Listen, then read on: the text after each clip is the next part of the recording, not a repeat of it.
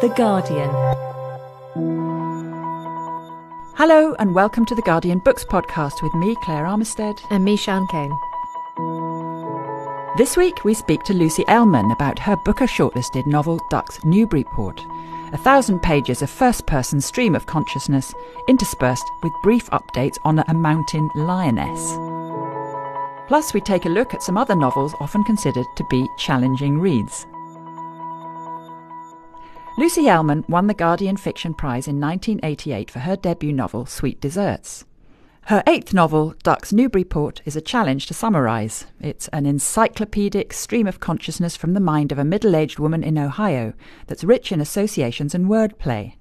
She mulls over everything in her life from healthcare to cartwheels, gun control to sea urchins, her thoughts only interrupted by passages told from the perspective of a mountain lion.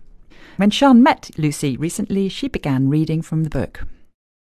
The fact that I just realized that when this monologue in my head finally stops, I'll be dead, or at least totally unconscious, like a vegetable or something. The fact that there are 7.5 billion people in the world, so there must be 7.5 billion of these internal monologues going on, apart from all the unconscious people. The fact that that's 7.5 billion people worrying about their kids or their moms or both, as well as taxes and windowsills and medical bills. Shut in, shut out, dugout, bullpen. The fact that that's not counting the multiple personality people who must have several internal monologues going on at once, several each. Monologues, momala bomala, boobala, blogs, vlogs, log cabin, Phoebe's Christmas logs. The fact that animals must have some kind of monologue going on in their heads, too, even if it's more visual than verbal, maybe. The fact that bald eagles always seem to be thinking about something when you watch them on Eagle Cam. The fact that we have Lucy Ellmann, author of Ducks Newburyport, on the Guardian Books podcast. Lucy, thank you for coming.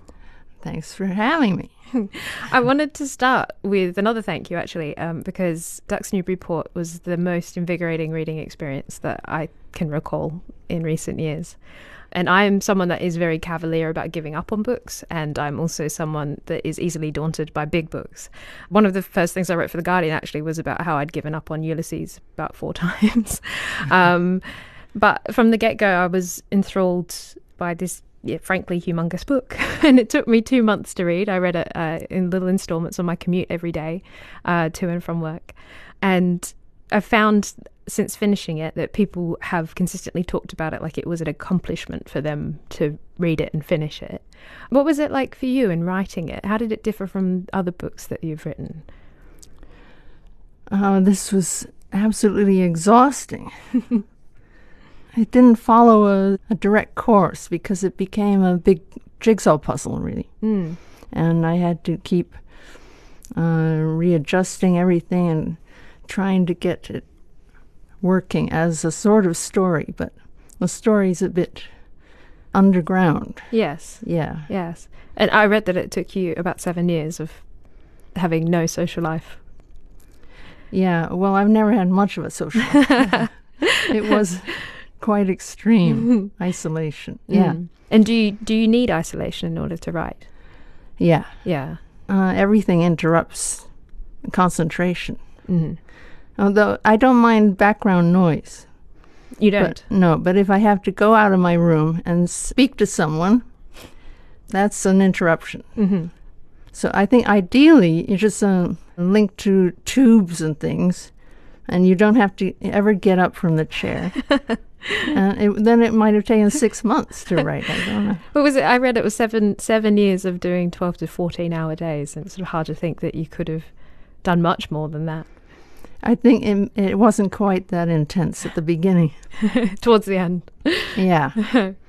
And I guess that makes sense then in terms of the process of writing it, because you're right, the story is kind of underground. The story really is what it's like being in this narrator's mind, and it's her thought processes and the leaps and bounds that her mind makes from topic to topic is sort of the trajectory for the reader. How did you go about mapping that then? Were you using the own leaps and bounds that your own mind was making? I use myself as a guinea pig to some extent, yeah. And I added more and more stuff that I wanted her to think about. Mm-hmm. But yeah, the sort of traits of the mind, some of them I borrowed from me, and the rest, I made up. Yeah, and it's got this constant, this refrain of the fact that goes throughout the book that sort of links all the main thoughts that she has, and then sometimes she goes into wordplay, sometimes she lists off brands, a jingle from an advert pops into her head, which are all things that our brains constantly do, but you're linking all these little ideas and thoughts that she has with the fact that. How did you come up with that refrain? That was there from the beginning as a way of creating suspense in a way. Because you never know how this sentence is going to end. And it also seemed sort of like a percussive element, like a sort of pounding of the table feeling about it, but also not just in anger. I think it's a sort of sad expression as well, the fact that it's kind of a weak expression in some ways. And it's what people say when they don't really have a fact to give you, but they start the sentence just like saying, to be frank. And from there, you don't know where you're going. And I like that. I mean, it's been described as a monologue, but I was wondering whether that was actually kind of incorrect in a way, because the crucial part of the book is that this is everything that she's never going to say out loud, that these are all her most innermost thoughts. So it's not a soliloquy, exactly. Yes. But the internal monologue, I guess that's how people think of it. Is that not a monologue? I don't know. I suppose some of the most compelling parts is that she's often taken aback by the nature of her own thoughts, that she can make those leaps from cherry pies to gun violence, and occasionally she thinks of a rude word or a crude word, and she is taken aback by her own forthrightness. Yes. So our narrator is making leaps from things like toilet training to Howard Hughes and what her daughter's up to white supremacy. And there was a point when I was reading it where I felt that you had somehow conveyed human consciousness on the page in a way that I hadn't seen before. And the interesting thing with Ducks Newburyport is that it mirrors what the brain does when the mind wanders. And I realised that you'd sort of captured what my brain does when I'm most conscious of what I'm thinking, which is when I'm meditating and I'm trying to stop thinking. And that's when I'm most aware of the leaps that I'm making. And when I realised that, suddenly when my mind would wander while I was reading it on occasion, it felt less bad. And I actually felt like I never lost my place, because in turn, our narrator's mind is wandering as well. And so actually, I never felt lost. So you could sort of swerve together in and out of it. Yeah, exactly. What was your relationship? I don't know what it's like to read it. Have you not read it yourself? Yeah. I have read it many times. Did you see like mirrors between the ways that you thought and she thought, apart from using yourself as a guinea pig, like you said? Well, yes. But what I was thinking of was, in my first novel, I tried to convey how people are bombarded by stuff, which may or may not be relevant to them all day. And some of this is an intrusion, and some of it becomes part of you. Yeah, so there's this weaving in and out that goes on that way. Well, that's interesting, like particularly with brand names and jingles are a real thing, those little sort of earworms that get stuck in the brain, and it doesn't matter sort of how important or solid a thought you're having, that they can still intrude, and that's what we see in Ducks Newburyport. Yeah, I wanted to get it all in. What you can't do is sights, sounds, smells too well. I mean, you can write them in words, but what works best on the page is more the mental thought processes. I did read an interview with you where you said you quite fancied the idea of smell-o-vision being introduced to novels. That would be handy. But I'd want a million different smells. I've often wanted to have a soundtrack, of course, to go with novels. I think a lot of novelists want that. Some of them do it. It's interesting. But it seems like another way to perhaps overwhelm the reader, sort of overwhelm all senses. Good. Is that what you want? Sure. Yeah? Why? I want world domination. What do you think? Well, on world domination, actually, this is a recurring thing that our narrator, she has an anxious mind. She's overwhelmed by the state of the world. She's in Ohio, but America looms large in her brain. And you could sort of say that it is a book about America, but it is obviously a book for anyone in the world because of the presence that America has in our collective mind, particularly right now. And it's interesting because she's such a mess of contradictions. And so she's liberal in many ways, and she's against gun violence. She's worried about looming climate catastrophe. She's not a Trump fan at all. Trump comes up a lot of times in her thoughts. But she's also a cancer survivor, and she's also glad to have not had Obamacare, for example. She's relieved, I guess. Yeah. She's probably suspicious that it wouldn't be very good. I don't know. But I think she approves of Obamacare, as far as it goes. It's a very complex perspective that we have on America, and it's interesting to have an American narrator that is similarly anxious and overwhelmed by her own nation. I think she's a decent person. I don't think she's particularly political. I don't think she's found a way to express her concerns or do anything about all these worries she has. But she's embryonically a socialist, I guess, if that could exist in America. Motherhood is particularly important in this book. And she's a mother, and she's haunted by the death of her own mother. And there's obvious links between our narrator mother and also the mother mountain lion that appears at various little interludes in the book. The ways in which motherhood can leave a woman feeling erased or invisible or underappreciated and devalued. I found it interesting. There was a line where she says, "I'm scared of all young women now because when I look at them, I see another potential mother hater. The fact that I always wonder now how they treat their own mums."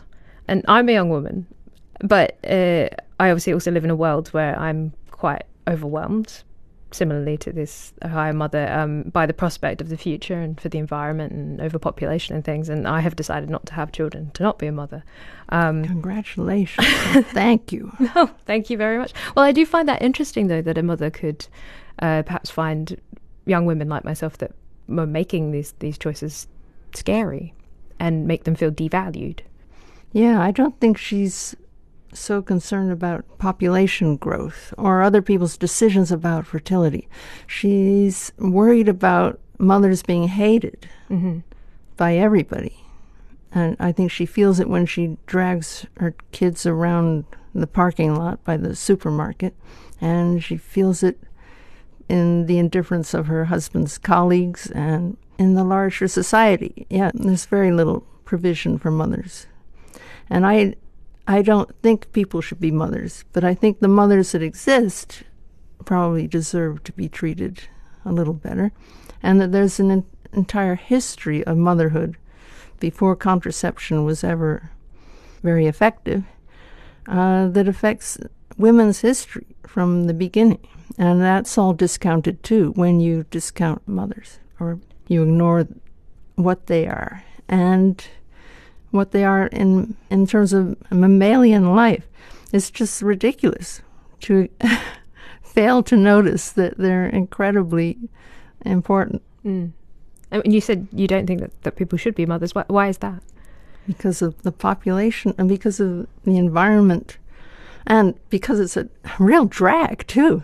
A really tough job and very unrewarding, I think, in general. And well, that's like what we see with the narrator is that she feels that she's sort of often picking up the slack where her husband leaves it, and that her children don't appreciate all the work that she's doing to sort of maintain normalcy. But she doesn't appreciate them a lot either.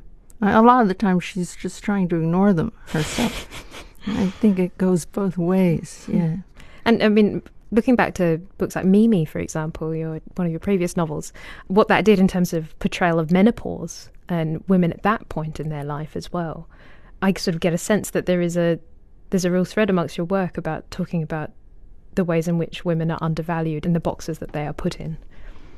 Well, I've also always been concerned about female bodily functions and that they're not talked about enough and not understood. And as you can see with menstruation huts in Asia and things, and all kinds of religions have laws about menstruating women.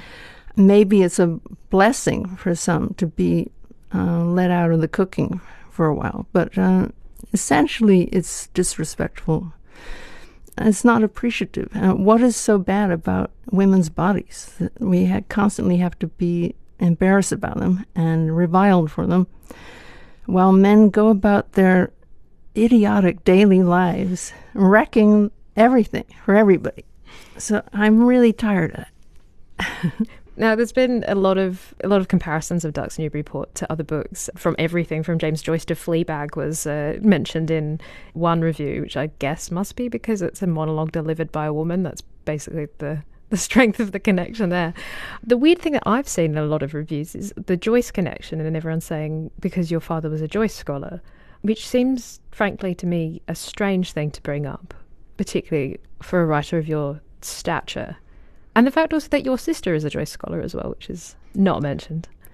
No, that's mentioned less. If it was mentioned more, I suppose I'd get even more trouble about why I'm not a Joyce scholar. But I'm not. I never saw that comparison with Joyce in this. I saw perhaps bits of Miss Dalloway and Virginia Woolf, but also the Life and Opinions of Tristram Shandy, which I found out afterwards is a favourite of yours. Yes, where would we be without Sterne? He's an important guy. And Joyce is too. But you know how comparisons are made between these. Once I was chosen as a fellow reader for this other woman who'd written a novel, and I asked how they'd made this pairing, and I was told it was because we'd both written about men and women, and we'd both placed our novels in a city. You That's can't good enough. always you can't always get the comparisons you really want. No. And there's also been a strange debate among some critics. I haven't seen it among readers. I've been looking for reader reviews and things, and everyone's had different experiences, of course, but there's always been this debate among critics about Ducks Newburyport, about people stipulating that they think it could have been 300 pages shorter or half the length, or some sort of length that they felt it would work for them. But and this is the cut version. How long was it originally? Well, I could have put a lot more in. I read that you added 30,000 words to one draft when you're working with Gallibegger. Yeah. And they didn't say anything. I think they'd fainted. So they're very good about it. Well, what's 30,000 words? I mean, you've already got 400,000. What's the big deal? Are we sort of? I feel it's more for your money too. It's very good value for money. Are we sort of wrong to be daunted then by big books? Is it because it really has nothing to do with content, which is the point? And to be a reader like myself who is daunted by big books, and then to have read this and had such a joyous experience with it, I feel like my world has gone topsy-turvy. Good. Well, I wanted to explore this form, and I let it take me where it would, in the novel form. I'm very tired of conventional approaches to that. And I wanted to see what you could do if you don't automatically edit out every single thing. Maybe you go the other way. Actually, sort of looking back at all of your works, there has always been this element of your works that's tended towards lists and perhaps slightly derogatorily rants, but, interesting rants, capital letters, italics, all these sort of things that perhaps people feel like they can't do, that it's somehow beneath them to put in italics in their novels. No matter what the reaction has been, I've noticed that you've consistently kept all of those elements in your books, which suggests perhaps you are a fairly uncompromising writer. You know what you want and you're going to do it. I'll use capital letters if I want to, yes. But in this book, I didn't actually use many. It was a different kind of book. I don't think there are rules. A lot of people want to find out what the rules are, and I think they should be writing genre fiction, because there are no real rules in a modernist approach to the novel. And that's why it's exciting. With Ducks Newburyport, have people been surprised about how easy it is to read? Because that is something I do want to convey to everyone, is that it is genuinely extremely readable. I think it's an experience, and if you don't want it, you shouldn't have it. But if you want to try out a weird fictional experience, then I think I recommend it highly. Thank you very much, Lucy. Okay, thanks, Sean. Lucy Ellmann talking to Sean, and Duck's Newburyport is published by Galley Beggar Press. You can hear whether Lucy Ellmann wins the Booker Prize on next week's podcast. After the break, we'll be back with a look at some of our favourite novels that are also considered to be difficult reads. The way things are isn't the way they have to be. But knowing what to challenge and how to change it isn't always clear. That's why independent journalism has never mattered more. When we are free to follow any lead and question any authority, we can confront the status quo, uncover vital alternatives, and bring clarity to the world's most complex issues. We can help our readers understand the world. So together we can fight for a better one. Hope is power. And with your support, you'll always find it at The Guardian. Welcome back to The Guardian Books Podcast. Lucy Ellmann's Duck's Newburyport could be the most challenging read on this year's Booker shortlist, but there are many other books vying for the place of most challenging read. Which of them are worth the effort? As Sean mentioned in the interview earlier, Lucy is the daughter and sister of two James Joyce scholars, so perhaps Joyce is a good place to start. Sean, which have you read? No, I haven't read any Joyce. Shame on you, shame on you. I've tried many, many times to read Ulysses, and I have basically always got to about page 46 and then just given up.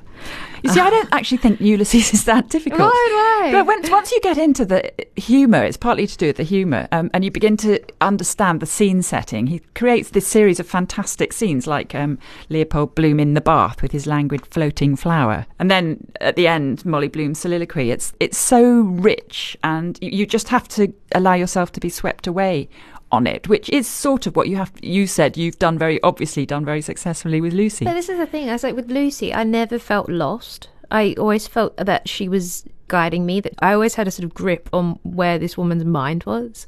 Whereas with Ulysses, it's so overwhelming. I've just never been able to actually get a grip on what anyone's doing or saying in any scene, that by page 46, when I get there, I'm usually just so bored of it all, of constantly trying to keep track of where I am, that I give up.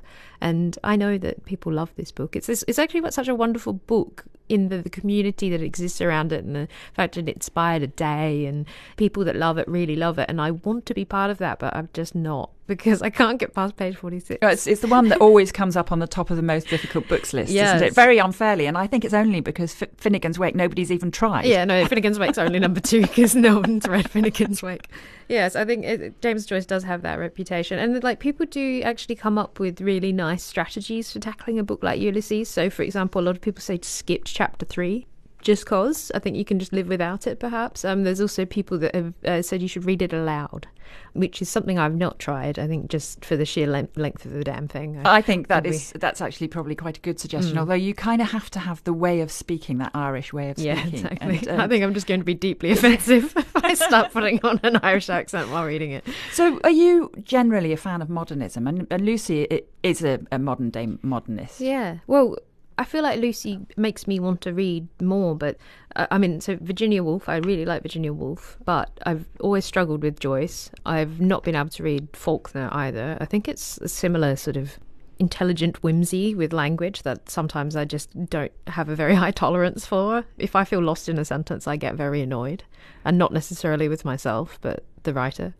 I've been told off for my opinions about On the Road on this podcast before, but it's the exact same problem. It's just, I feel like if I've lost my place, that's not necessarily my fault. I think that can sometimes be the fault of the writer as well. Yeah, although there are as many different books as there are readers. Yes, exactly. There's people out there that there's love a different On the Ulysses Road in my house than there is in your unread shelves. The thing about modernism is it hasn't gone away, and you've got all the new modernists. Obviously, Lucy's one of the most recent proponent of it, in that this is her most recent novel. But also Will Self, who is a difficult novelist. I actually think he's a wonderful novelist. Yes. And things like The Book of Dave, about the idea of which is that a document is found which was written by a cabbie called Dave sometime in the future. It sort of becomes the new Bible. Yeah, and it's the sort of, it's one of those books that you absolutely have to go with. And if you go with it, and it also has a sort of, there's a continuity in his books that goes from novel to novel, which when you really get into it, it's like the great unceasing flow of Will Self. I love the Book of Dave, actually. I read that when I first started. There's a wonderful period, if you ever work in a bookshop, where you take advantage of your staff discount and you just start buying everything that looks vaguely interesting. And Book of Dave was the first ever Will Self book that I ever read. And I still think back on it fondly, but I think it is a very different beast to something like Ulysses still. You know, I think there is always a book out there that just is like an Everest for some readers, you know, and Joyce remains that for me. Although it seems that Lucy's whole family are into Joyce because her father's a Joyce scholar, her sister's a Joyce scholar. So, you know, there are people that like the guy. One of the things is length, isn't it? And I think people are pretty daunted. I mean, I have to admit, I've always been daunted by Moby Dick, which is one of the novels that sits on my shelves, half read. Or Proust is the other one that everyone always mentions. You just say, how much of your life are you prepared to give up to surrendering yourself to the possibility of liking a book? Yes, well, I think there's always that balance as a reader. You're sort of, it's how much time can you dedicate and how much headspace can you dedicate? And there are books that require both. And things like Proust, I've heard that you can have a deeply enjoyable experience and it can be life-changing reading Proust, but I also see it as something that I would have to dedicate all of my attention to, and possibly do, you know, at a time of perhaps on a sabbatical or like an extended break where all I did was read it and dedicated my mind to it. Because I don't think if you're going to tackle something like that, you have to be getting the most out of it as well as a reader. I've never tackled War and Peace, which is another book that's you know, on all of the most difficult books list. I've never done War and Peace. And Start with Anna Karenina. Yes. Anna Karenina is more forgiving, I think. Yes. I mean, the thing about Tolstoy is he has those great big philosophical and sort of land reclamation rants. Yes, there's a great Haruki Murakami short story where a woman discovers she no longer needs to sleep, and the first thing she decides to do is that she's going to read Anna Karenina from cover to cover, and she does it. But I do remember reading Anna Karenina when I had my very first journalistic job in South Wales, and getting so wrapped up in it that I couldn't wait for my day to end, and I could rush home, lie in my bedsit, and read Anna Karenina. And that's the great thing about big books. I think people look at big books and they go, "Oh, it's too long, and therefore it's going to be hard." Whereas if you're having an enjoyable experience with a long book, there's nothing better because there's just more and more there to come back to. I think that actually that was probably the last time I really had that experience. You know, that experience as an adolescent reader when you're absolutely passionate about what you're reading. Yes, you have to keep coming back to things. I remember reading Gone with the Wind, another very long book, which actually I tried to read to my children with my children, and it hasn't aged well. It's sort of pretty much unreadable now. But I remember having flu and for a whole weekend and being just lying with my back against a radiator reading about Brett and Scarlett and thinking, this is the peak of my life. I'm never going to be this happy again, in my feverish, slightly hallucinatory way. I had a slightly a similar experience with Middlemarch, which was always one of those books that I was told, you know, you will love this, and I'm always resistant when anyone tells me I'm going to like something. I'm going to just be difficult and be like, yeah, well, we'll see about that. And then it turned out I loved Middlemarch as much as everyone told me I was going to. But again, daunting.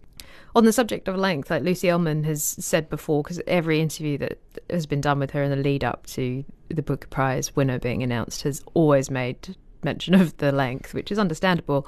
And she makes the distinction between length and content. And I think that's the distinction that needs to be made with Ducks Newburyport, is that the content isn't hard. The amount of time that you have to dedicate to it is perhaps a difficulty for some people. Even just carrying the damn thing on a bus is a bit of an ask as well. But in terms of like content, it's not necessarily hard. It's not confusing. And I think that's perhaps some of my resistance to Joyce, is that I find him confusing, whereas some people might find him confusing and love being confused. It's an experience. You have to invest in it. Yes. But once you've invested, it rewards that investment. And you know, and that's one of the ways of reading a book. There are some books you skim through, some books you know you have to give a bit more to. Yes. And I mean, I don't know whether I would have read Ulysses if I hadn't have done it at university. But having done it, it is something I do go back to. Yes. Well, lots of the most difficult novel lists you see, they're very blokey. And lots of the women that are mentioned as difficult, you see them on syllabus. And I wonder whether people have labelled them difficult because they have that school association that they did it at university or they did it in high school. You know, Toni Morrison, Virginia Woolf, Emily Bronte. You know, I don't think Wuthering Heights is hard to read, but, you know, there she is at number 32 on the list. Very bad English teacher ruined somebody's ruined the Brontes for somebody. So I think there is also a gendered element. I think that there is this idea of an intellectual writer, and I think that tends to go towards male authors as opposed to women authors. What do you mean that's the intellectual content that is difficult? Exactly. That there's the great experimental authors, you know, Pinch and David Foster Wallace, for example, as two examples. You've got these writers who are difficult, but they're held up as sort of aspirational reads that, you know, everyone should read Infinite Jest and stuff like that. And I can't think of many women authors that are held up in that way in praise of their intellectual qualities, in praise of how difficult an experience it's going to be. That's basically how Infinite Jest gets sold these days. Yeah, I always think about those two, that they're sort of laboratory novelists, aren't they? It's sort of the novelists that every aspiring literary novelist has to read. Yes. But in a way, they're not for the common folk like us. We did do a previous episode where three of us read Infinite Jest for the first time. We all decided that we were going to do it. We dedicated a couple months to do it, and we all finished it. And we did an episode of this podcast actually, just sort of talking about our conclusions about it.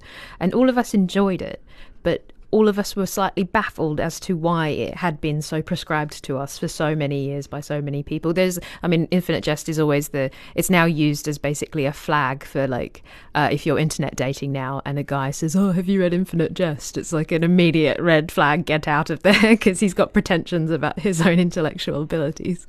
But yeah, we were also pleasantly surprised, but also slightly baffled as to the significance that it has. And I think part of the significance that it has is that it is long.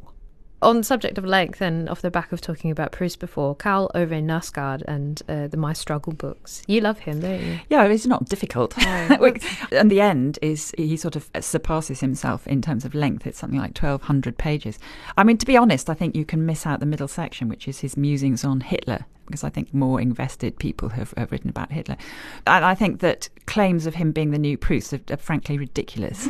But he is the new Knausgaard. That is the new Knausgaard. He is Knausgaard. And, you know, that attentiveness to everyday life, you know, and he can be very funny. That's a quality that people don't talk about. There's this huge wonderful riff on trying to sell his summer house. But in order to do so, he has to get rid of this pail of slops, which they used before they had plumbing in this little summer house, which he then finds that he can conveniently pour them under the floorboards, not realising that actually the floorboards are sort of squelching around on 15 years of excrement. And how many hundreds of pages is dedicated? Quite a lot. Quite a lot. And I did this fascinating session with him, in which at the end of the session, it wasn't my question, it was a clever person in the audience who said, did you have to cut any of it? He said, yeah, he had to cut about 400 pages. His publisher said, you can't have a book that's that long. So someone said, well, what did you cut? And he said, well, it was mostly about my digestion. And when I was cycling back on my bike, I realised that absolutely I wanted to read those 400 pages, because he also talks about James Joyce. There's quite a lot on James Joyce and Leopold Bloom. And Leopold Bloom, part of his day is his digestive tract, stuff going from the top to the bottom of his digestive tract. Then you have the bit in the summer house. And what links it, obviously, was the intestinal action of Karl Ove Knausgaard through a whole day. You know, I just thought, go on, bring it on. I could have read those extra 400 pages.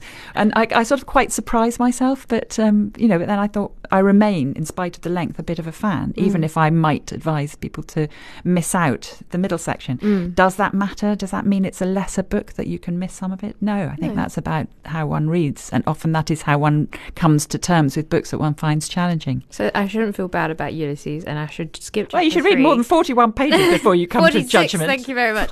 I will skip chapter 3 and I'll read it out loud and see if I can do it. Go straight to Molly Bloom's soliloquy and work backwards. Okay. Anyway, we've probably enraged enough people for now. So we're going to call a halt to this week's episode. Next week, we'll be discussing who has won this year's Booker Prize, and we'll be joined by Hazel Carby and Amelia Gentleman to look at the stories of the Windrush generation and beyond. If you have any thoughts about this week's episode, get in touch on Twitter at Guardian Books or on the podcast page. And please do subscribe and review us wherever you get your podcasts from. But for now, from me, Claire Armistead. And me, Sian Kane. And our producer, Ian Chambers. Goodbye, and thanks for listening.